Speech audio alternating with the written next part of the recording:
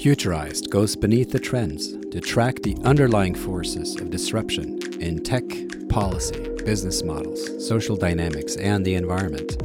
I'm your host, Trond Arne Undheim, futurist and author. In episode 123 of the podcast, the topic is regenerative business. Our guest is Alan Moore, designer, author, and consultant. In this conversation, we talk about what regenerative business practices truly entail, which is to go well beyond sustainability. We discuss how beauty gives us the oxygen needed and how we need to reclaim it, giving ourselves as architects, designers, creators, or innovators the permission to think about that mysterious, awesome concept and reality of beauty. Alan, how are you today? I'm very good, Trond.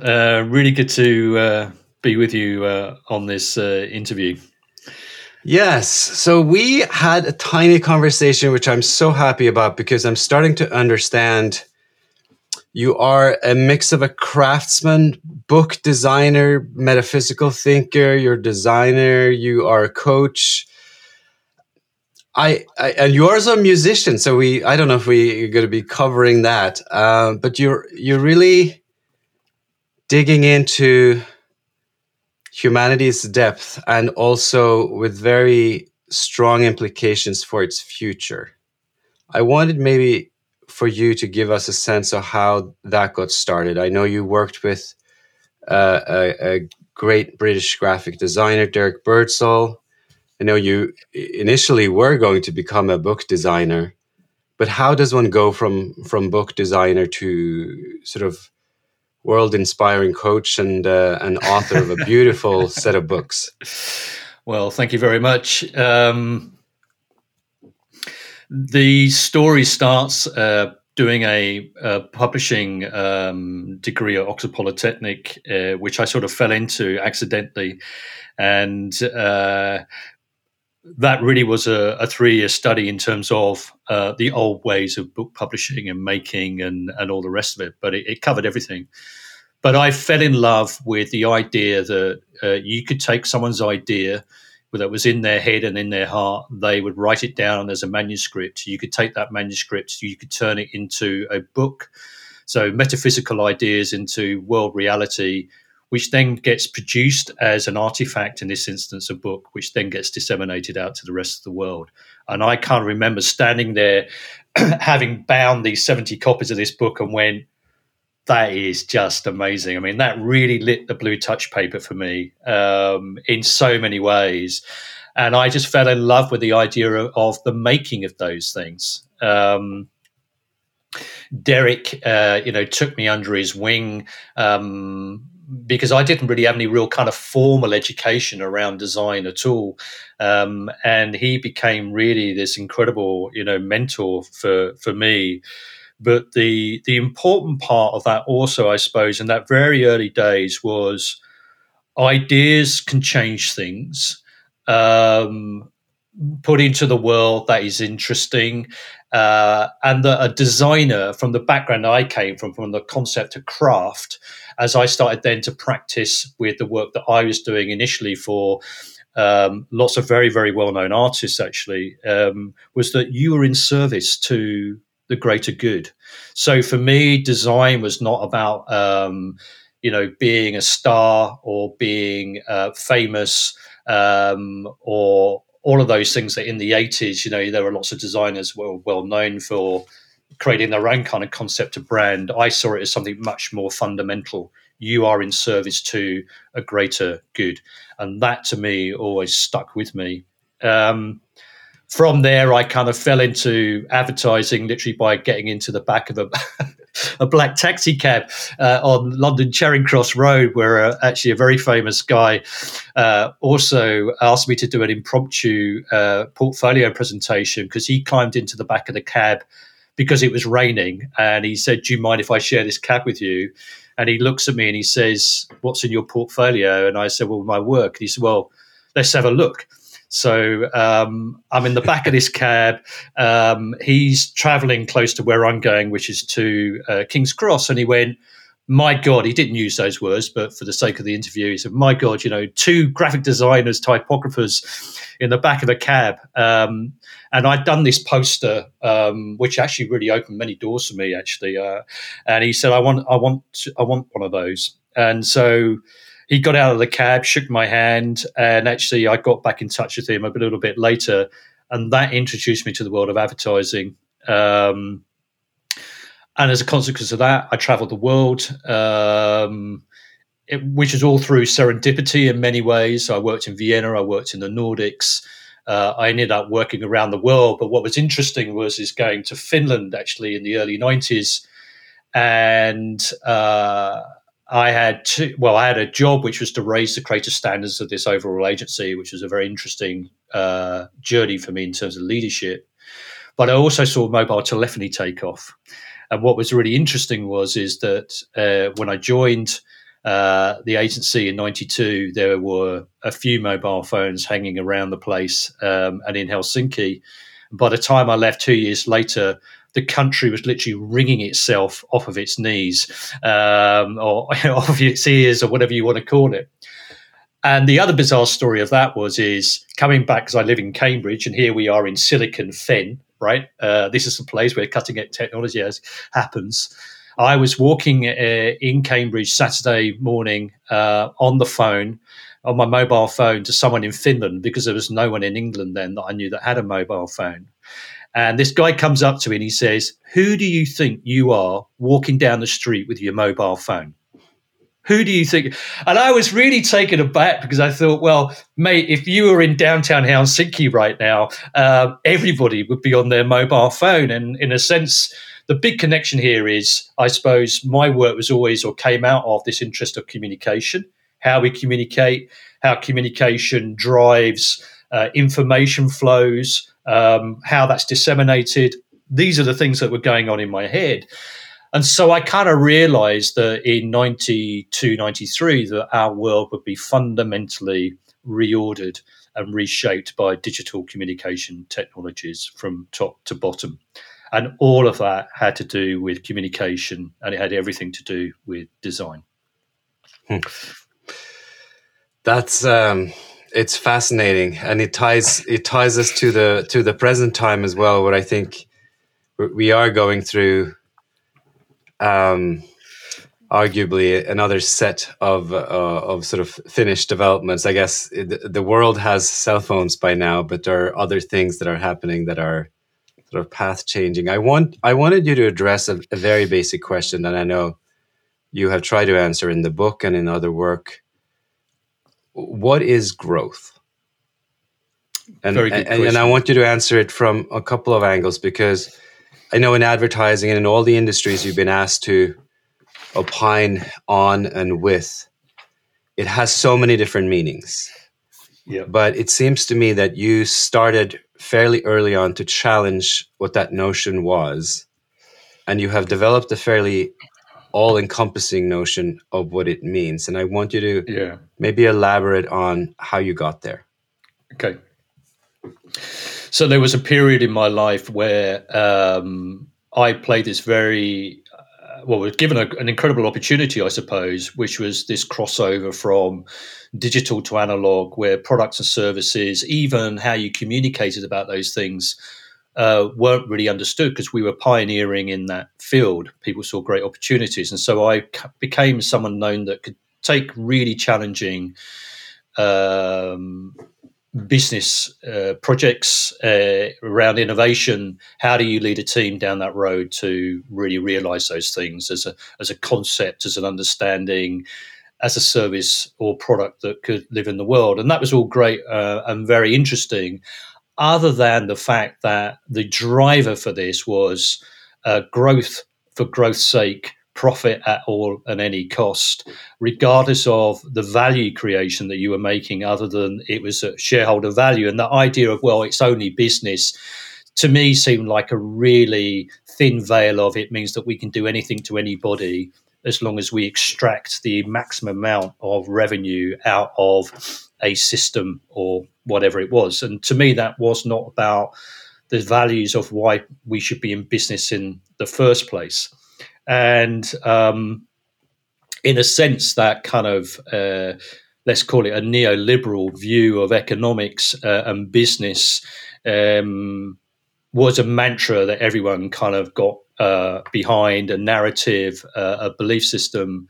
But all I could see is actually a lot of damage being done to people in organizations, to consumers, to people using those products and services, and the wider society.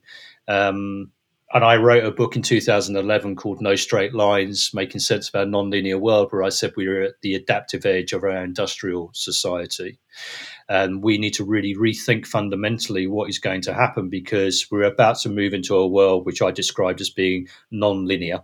I didn't quite understand how non-linear it was going to get, but here we are. And I think we are here because of the consequences of just that idea that all we're interested is in growth. So yes, we have to go back to the idea, therefore, that we have to look at one of the greatest R&D projects ever run, or is still running, actually, which is how the cosmos works and how nature works.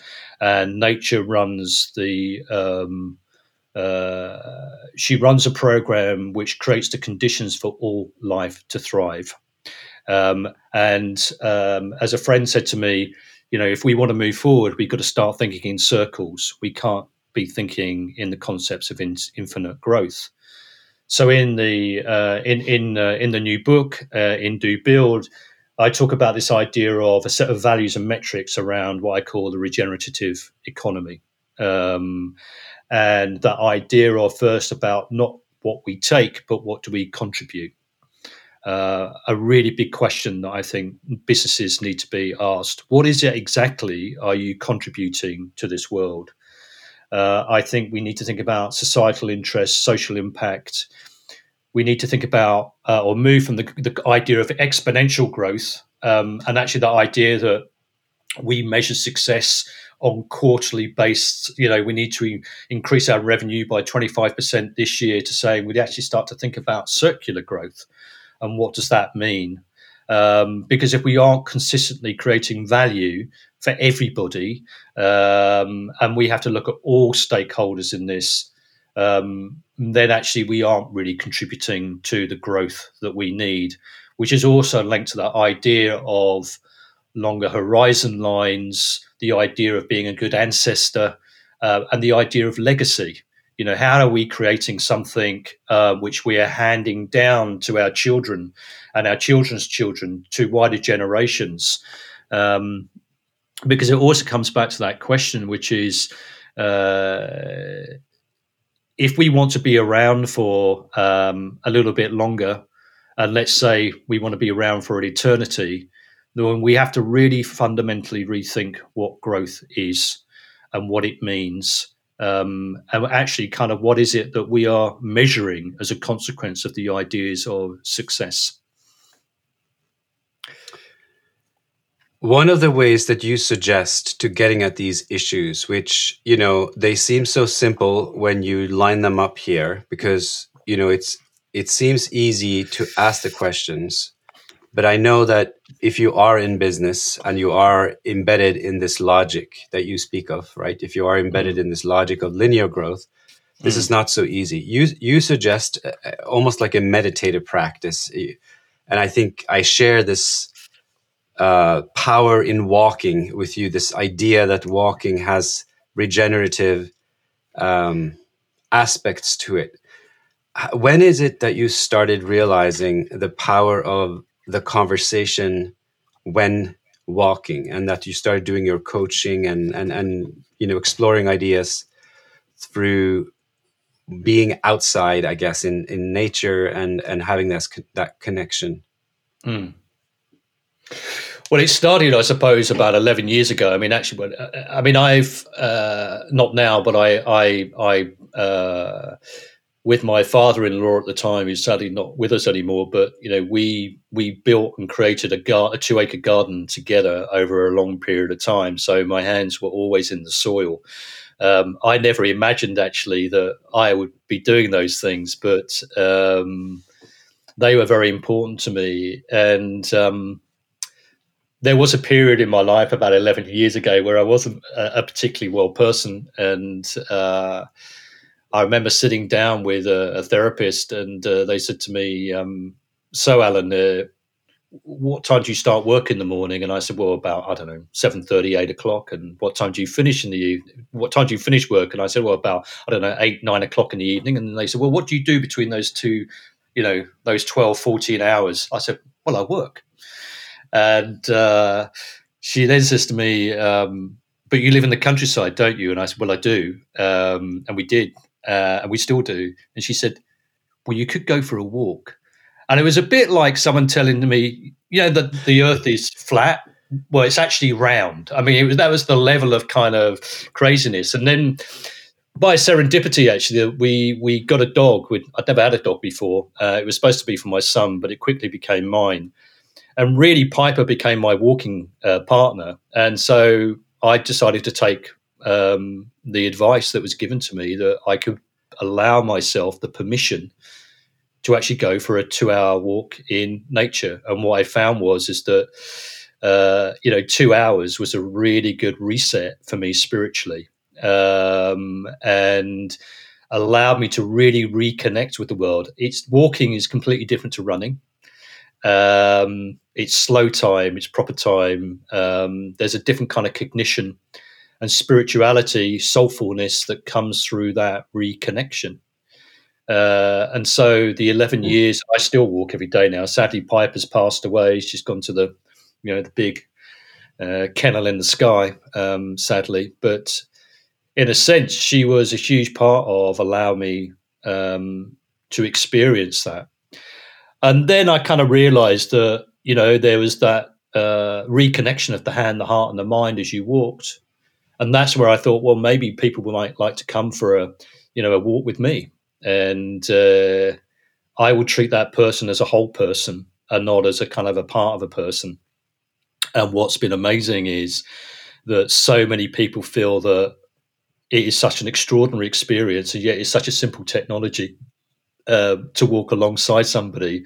Yes. But something very profound happens because you're synchronizing, you're in a very creative space. Actually, you are equals because you're side by side, you're moving forward. So there's a sense of progression. And you can hold that space with great compassion and great kindness. And we can talk about many, many deep things on that journey. But what's important is they're all joined up to each other, and trying to help someone to understand that all of those things are necessary and important to them and to the world, rather than that you're hiding parts of yourself because you're worried that you're going to be judged or you're not going to be strong enough. And what I've learned is sharing your vulnerability as a leader is not about weakness. That's about incredible strength. And it's one of the key attributes of future leaders that I think we need, is that we don't need strong men and strong women. What we need is people that are prepared to show up with all their vulnerability, because they're the ones that stand on the strongest ground. It's what you're saying is deeply profound. I think it is the essence of discipleship, I guess, to walk together with someone, right? That's what it means to truly mentor someone, is to allow yourself to be equal on the same level. Because if you're walking together, it doesn't really matter who's the fastest walker at the end of the day, right? I mean, if you want to walk together, you walk together. It's a really excellent point, and it's something that I'm glad you've raised, because it's exactly that you come together as equals, and I'm only really a companion and a guide, and I'm in service to you. That's who I'm in service to, and to me that's extremely important, that you're really holding that person in their inquiry. And what you're doing is helping them direct that inquiry to the places that is most needed for them. All I can use is my knowledge and my wisdom and my experience to help them see a different possibility, way, opportunity, to use that place of reflection whatever that may be. But that is my purpose as a walking partner. Absolutely, I totally agree with that, and I think it takes me right back to that whole idea of craftsmanship and that idea of being in service to the greater good. I want us to move to some case studies because this is also very concrete for you. But before that, let's briefly just touch on this and let's see where that goes. You have a very fundamental idea that the meaning of business itself is beauty. Yes. Can you start unpacking that a little bit, and then maybe we can move to case studies. Maybe Sure. You don't want to introduce that through case studies. Just give me a sense. Give my listeners a sense of what that means. It's a foreign phrase, as you and I have talked about, right? To say that the deep meaning of business is beauty. I mean, yes. I'm slightly in tune with sort of philosophical language. It appeals to me, but I don't know really how to explain it. Can you start unpacking that for us? Yeah, I mean, it starts actually with, and I think the story is relevant because the point I want to make here is I didn't pick this because I thought it was, flavor of the month or, the next, the next sort of 18 months or whatever. It starts with an inquiry in terms of really what my mission was in life, having done so many different things and feeling quite divorced from where I was at, and how do I get myself home? Because I think that we all have a home, and our best work is made from working from that really deep interior space of what gets us out of bed on a Monday morning. So when I wrote the first book, which was Do Design Why Beauty is Key to Everything, I had a memory come up for me. I was a 7-year-old boy on a beach in Cornwall, family holiday. My mother was quite often a very anxious woman. I think in part because of who she was as a person, in part because of family trauma, and in part because we didn't earn a lot of money and she worried about how you kept food on the table and all those things. But we had some kind of deep umbilical connection in terms of her anxiety really kind of got me very anxious. And she was on this beach and she was just like a completely different human being. And it gave me great joy, deep joy, to see her as almost an entirely different human being. My father was a beautiful man. He always was. He only ever lost his temper with us once in his life. That is extraordinary. He was always up for a laugh. He always wanted to play. He was always compassionate and kind and generous. And there he was on the beach, and I was with my brothers and my sisters. And I was playing with my toys, and I'm in my 50s at this point, and that memory had not come since I'd had it when I was 7. It's funny what comes up when you ask it to come. And I thought, I'm at one with the ones I love the most. I'm at one with myself, which quite is, sometimes we're not at one with ourselves. I'm at one with the natural world. And the only integral word that can describe that wholesomeness is beauty. And that is really where I started the inquiry.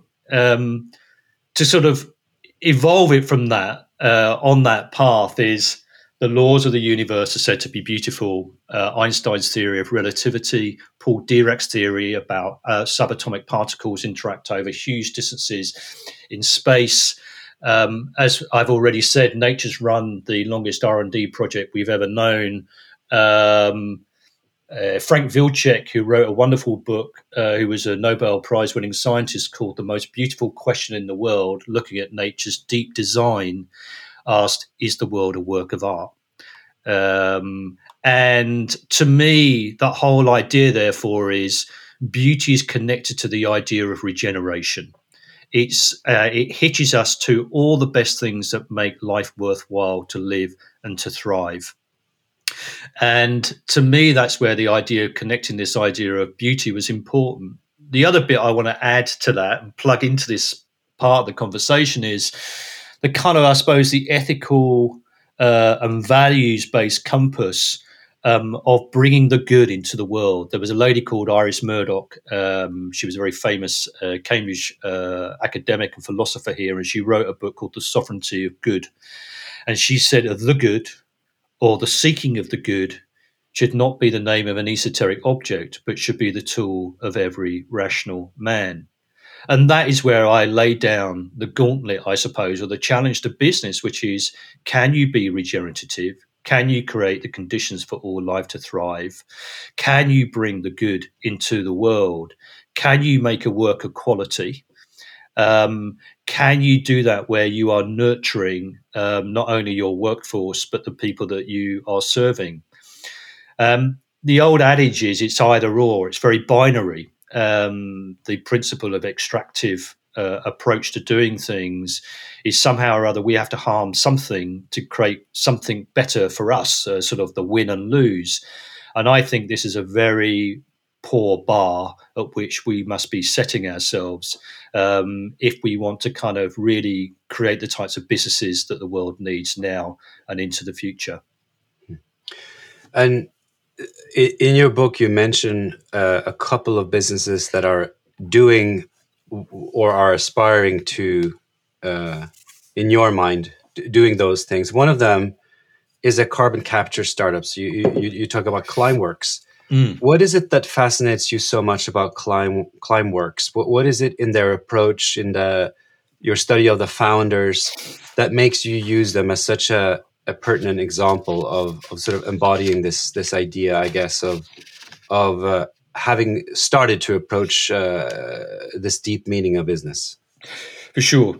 Well, it all starts actually on the story starts with the fact that Jan Wurzbacher and his colleague Christoph, very keen skiers as young men, and they would spend their summers or winters skiing in Chamonix in the Alps. And to get to the train, the lift that would take you up to the top of the glacier, they had to climb up a ladder. Every year they went, the ladder increased by another 2 meters because that was the amount that the ladder was, the glaciers were retreating, off the mountains because of climate change, right? So Jan and Christoph decided that two things. One is they wanted to carry on skiing, and B, they may need to fly to get to where they needed to get to. So it wasn't about actually stopping these things, but how do we address them with the skill sets that we've got? The reality is that we need to be taking something like 10 billion tons of carbon dioxide out of the air every year. And that's where they decided that they would develop a technology through their skill set, which was actually about taking back carbon. And to me, this is really about incredible feat of innovation, because a lot of people said to these guys, this technology will never work. And that's what I love about innovation. It was just a creative leap of faith driven by an unreasonableness, which is, this is something that I need to address. And I thought that to me was very important. When they proved their technology could work, they were then told there was not a business model that would support that technology. They've also proven that not to be the case. And the other thing that I think is very important about these guys is they really describe their businesses as being not about climate sustainability, but about regeneration. They're a regenerative business. And that to me is very important. In our conversation, Jan says to me, the battles we are facing are stories about belief. And I think this is very interesting. So we don't tell the story in a way that we need to stop doing things. Every story we are telling is around we can do something. We can act. There is a technology that can solve many problems. I'm a skier and a windsurfer, and I want to continue doing those things. So what they've done as a business model is it's not about selling their machines. They're offering a service up to companies like Stripe, the online payments company, which is quite big, right down to individual people that can pay €5 a month to take a certain quantity of carbon dioxide out the air. And I think it's a really great model, which says we can all be part of this solution. I don't have the skill set to build carbon capture machines. I didn't study at a very prestigious engineering school. But what I can do is I can pay €5 a month or $5 a month or whatever it is to be in part of the change that we need to be in the world. And I really love that. And he went on to say, what I increasingly see is people asking us, how can we contribute to the point I've just made? In a way, the task seems insurmountable, but as an I. But as a we, that is the most powerful tool of trigger and action that we can create. And what I see is, of course, we've gone through an incredible 5 years, politically, economically. The last year then has been on a whole other scale through the pandemic, right? We have a lot of media and press which is telling us that, it's all doom and gloom. But it comes back to that thing about stories and belief. And that's where I think we move the story on into saying we can create a regenerative world, and business is the engine of transformation to make that happen. Because money can be put into that. It can be invested. We can move with speed. We can move with agility. People can coalesce around these things in very different types of ways. We don't need to ask permission. And so therefore, I use Climeworks as an extraordinary example of a company which has just raised 70 million euros last year to evolve and develop their technology as really bringing the good into the world at scale. And that to me is why they have to be in the book. It's why they have to be there. It's the cool thing, and it's the right thing, and it's there to make money. The last thing I want to say on this is, I think is very important, is he says there's a big challenge with VC for this because all of their money comes from private individuals. And he believes, and I'd be interested in your view on this, Trond, is that, quite often, a VC fund is based on a 5 to 10 year kind of return on that investment, on that fund. And he says, we can't operate on that. We have to think in a completely different horizon line. And I suppose that's why it also speaks to me of these guys are in business to be good ancestors, and they're also in business to create legacy. And they understand, he says, you can't build a regenerative business with a time frame of a decade. You've got to be looking at it in a very different time frame context as a consequence of that. Well, you asked me my opinion on that. I mean, I happen to think that the problem is much larger, and I'm sure you agree, than just investment, right? I mean, if you think about the time frame of politics, it's 4 years or maximum 8 years in some parliaments, right? You can get elected for 8 years sometimes, but that's really at the very extreme. And policy cycles in some countries are based on governments that are so much even more short lasting. Some of them even, last months. So yes, in investment, it's also a big problem. A venture capital fund has to return its money, within or immediately after spending the money of that fund cycle. And those fund cycles are, I guess, a decade long if you stretch it a little bit. 6 to 10 years. So that is not the cycle you're talking about here, for sure. No. The horizon is much, much longer. Yes. So we need different investment vehicles, both on the private side. And I think, ironically, we're in a little bit of a better position when it comes to corporate investment, which is also, where I straddle, right? If you think about it, corporations, many of them, are in it for the long haul. They aim to be great companies. And despite what, rhetoric would have it, there still are some companies that have survived. Arguably, a lot of them are tanking this decade, and maybe they will. But there is at least a long-term logic at play in many corporations. They do want to survive. And if you think about nation states, the concept of nation states, which may be slightly outdated, I happen to think it is, but there is also a logic there that have enabled at least the basic system to survive, even though the political cycles are shorter. So I think, there is a possibility both to work within these systems, and then I think you have to work beyond them as well. I wanted you to maybe bring in one of your other very fascinating case study examples. There is this geolocator company called What Three Words that you speak about write about in the book.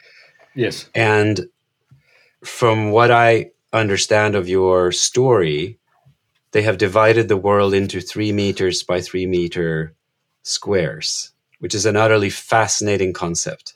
And it opens up, at least for me in my mind, opportunity not just to locate people and things, but also to take responsibility in a different way for people and things. And I wanted you to speak to maybe both of those aspects. And I know we started off with telecommunications, and clearly, geolocation is related to GPS and to other technologies. I'm not sure which technologies they use, but there are many, many technologies these days that can achieve geolocation. But the question again is the purpose. Why are we locating people and things, and what do we do with that insight? Yeah. It was really funny. I met the guys at South by Southwest about four or 5 years ago, I think, when they were actually quite early stage in their development. And it initially sort of took me quite a while to get my head around why they were doing this. Why would you break the world down into 3 meter by 3 meter squares? Doesn't everybody have a postcode? And but of course, not everybody has a postcode. You're in Mongolia or the Sahara or kind of whatever. There are no postcodes there. And so I thought that this also relates to the idea about scale, I suppose. In what businesses deserve to scale. And of course, that mantra of it only works if it scales. Well, I think certain businesses really deserve to be absolutely global, and I think What Three Words is one of them, because it just brings a whole level of kind of efficiency to getting stuff, resources to people. I mean, you look at it from a humanitarian perspective or whatever.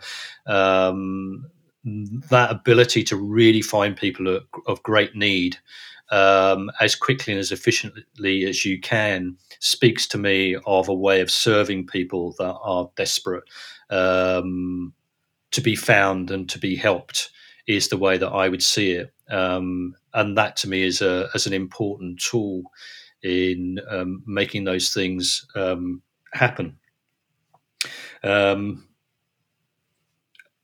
And that's why I think I kind of wanted to put it into the book, the idea of navigation and geolocation used in the right way. It's in service to the greater good of people and planet, I think, rather than actually the opposite.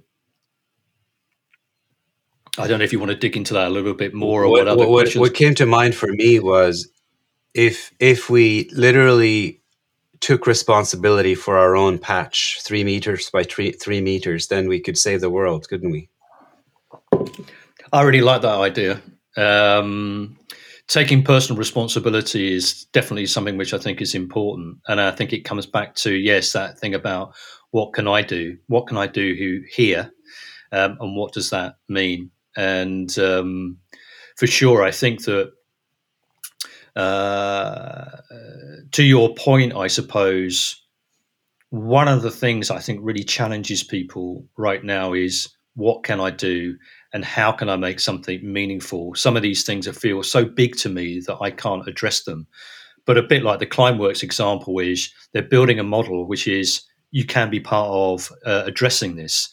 And I think I quite like the 3 meter by 3 meter thing. What if I was, just to go out and, there's a pothole in my lane, and I would say I would take responsibility for that. I'm not going to wait for someone else to come and fix it. I can fix that. Or is there a group of people within, a section of where I am, where we could collectively come together and collaborate, for example? And I like that idea. It's a really good one. The reason I brought that up is I've been thinking for a while now, and I'm trying to develop this idea of what if we literally, and I didn't have 3 meters by 3 meters. I thought of slightly larger patches, but I think the point is the same. What if we actually made ourselves responsible for the biodiversity of a certain patch of land? Now, we were talking about gardening earlier, right? Yeah. Let's just say, even for your own garden, some organic gardeners see it this way. They feel responsible for their patch of land being organic, and they see it as a custodian relationship. Now, what if you can scale that up to every person on this planet to say that we are co-responsible for the biodiversity of one patch of land? I think that's really important. I mean, you've taken me back to the building of my garden, which I did for over 20 years, the 2-acre plot, and we composted and we grew vegetables and all sorts of things. And actually, you're really resonating with me now. I was a custodian to that garden. I thought about it every morning when I woke up, and I looked out the window, and the sight was a wonderful thing to see in the end. But I absolutely felt responsible for it. And there's a wonderful book that I would want to recommend. Is Robin Wall Kimmerer's book called Braiding Sweetgrass. And she's a Native American, first generation, part of that Native American lineage. She's a botanist, biologist, scientist, but her mixture of the natural world is connected to her Native American traditions and also the work as a scientist. And she talks about this whole idea around reciprocity and custodianship. And I would recommend anyone to read that book and not be affected and moved by the way that she writes and the way that she gets us to think profoundly about the world. And in fact, actually, the program that I run for people, the learning program that I run for people, because one of the foundations I've got in the new book is nature, is really getting people to think about that fundamental relationship with the natural world. And I've just got something here, actually, that she wrote. She says, pioneer communities, just like pioneer plant communities, have an important role in regeneration, but they are not sustainable in the long run.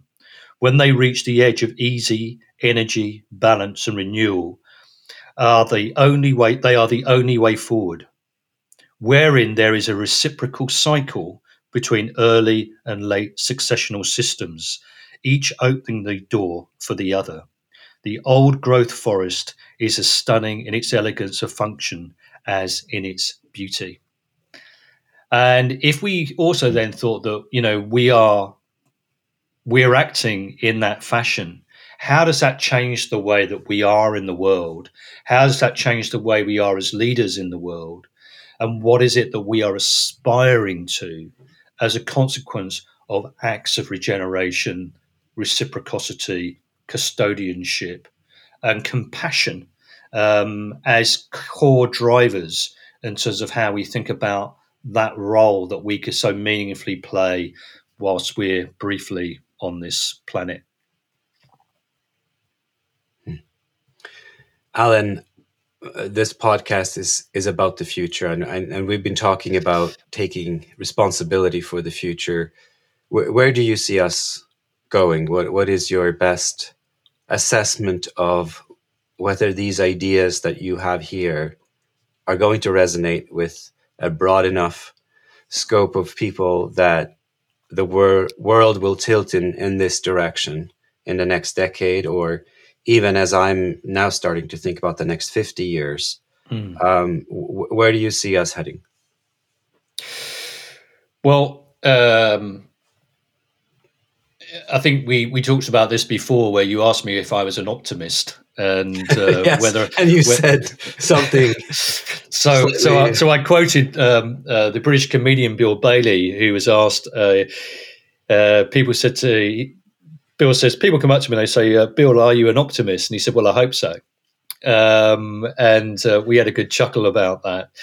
But I think that it comes back to, for me, it's about the narrative and the storytelling that we can describe a world that is better than the one that we currently have for all.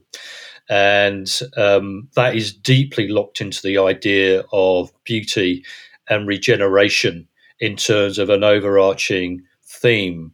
And I think the time is not very far away where we will be moving beyond this conversation around sustainability, and we will be talking around regeneration and regenerative practices. And we have to get that story out there. I think the truth is that beauty, when we really embrace it, is our homecoming. For many, many reasons, we're not allowed to use that word within the concept of business. I think it's a provocation. I think it's also an invitation, but I also think it is fundamentally true because, as I said, it speaks to every aspect of our lives, how we are as individuals, how we treat ourselves, how we treat each other in terms of our human-to-human relationships, how we think about the nature of business, how we think about our relationship to the natural world. And that to me is all about all of those things being interconnected with each other. And it's connected to those words of joy and wonder and thriving and a better future.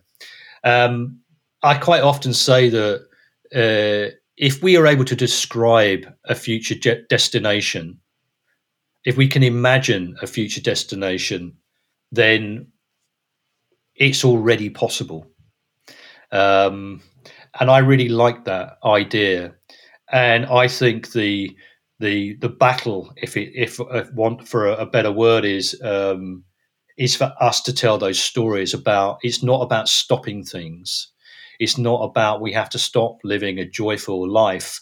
What we need to say is that we can actually, redesign, remake, rebuild, regenerate, repurpose, restore our world in a way that we can look back on where we are now and say, what on earth were we thinking to create the conditions for that part of our lives on this planet? And that actually we can live a very different way of living and working, which is very different to the one that we currently have. Now, that won't be easy. It's going to be really, really tough. But that's the job that we've got to do to go through that process of transformation, is what I believe. I don't think there's a lot of people right now in the middle of a pandemic who are thinking about what you make me think of now, which is the possibility of a renaissance. Because, I tend to think in long cycles. And if you just look at the dark ages that, in some ways were followed by a renaissance. And the Renaissance wasn't widespread across the world at that time. It occurred in a very specific physical location, but at least then it's spread out, and the benefits we all got some part in the benefits. Should we be allowed to think that it's possible to create that kind of not just artistic flourishing again, but maybe societal flourishing? Yeah. So just to be absolutely clear, I absolutely agree with you, and that this is about a societal flourishing, an economic flourishing, an educational flourishing, and we can describe that world. In fact, the new book Do Build has been described as a kind of roadmap for that renaissance, and I've really committed to that. That is for others to describe it that way.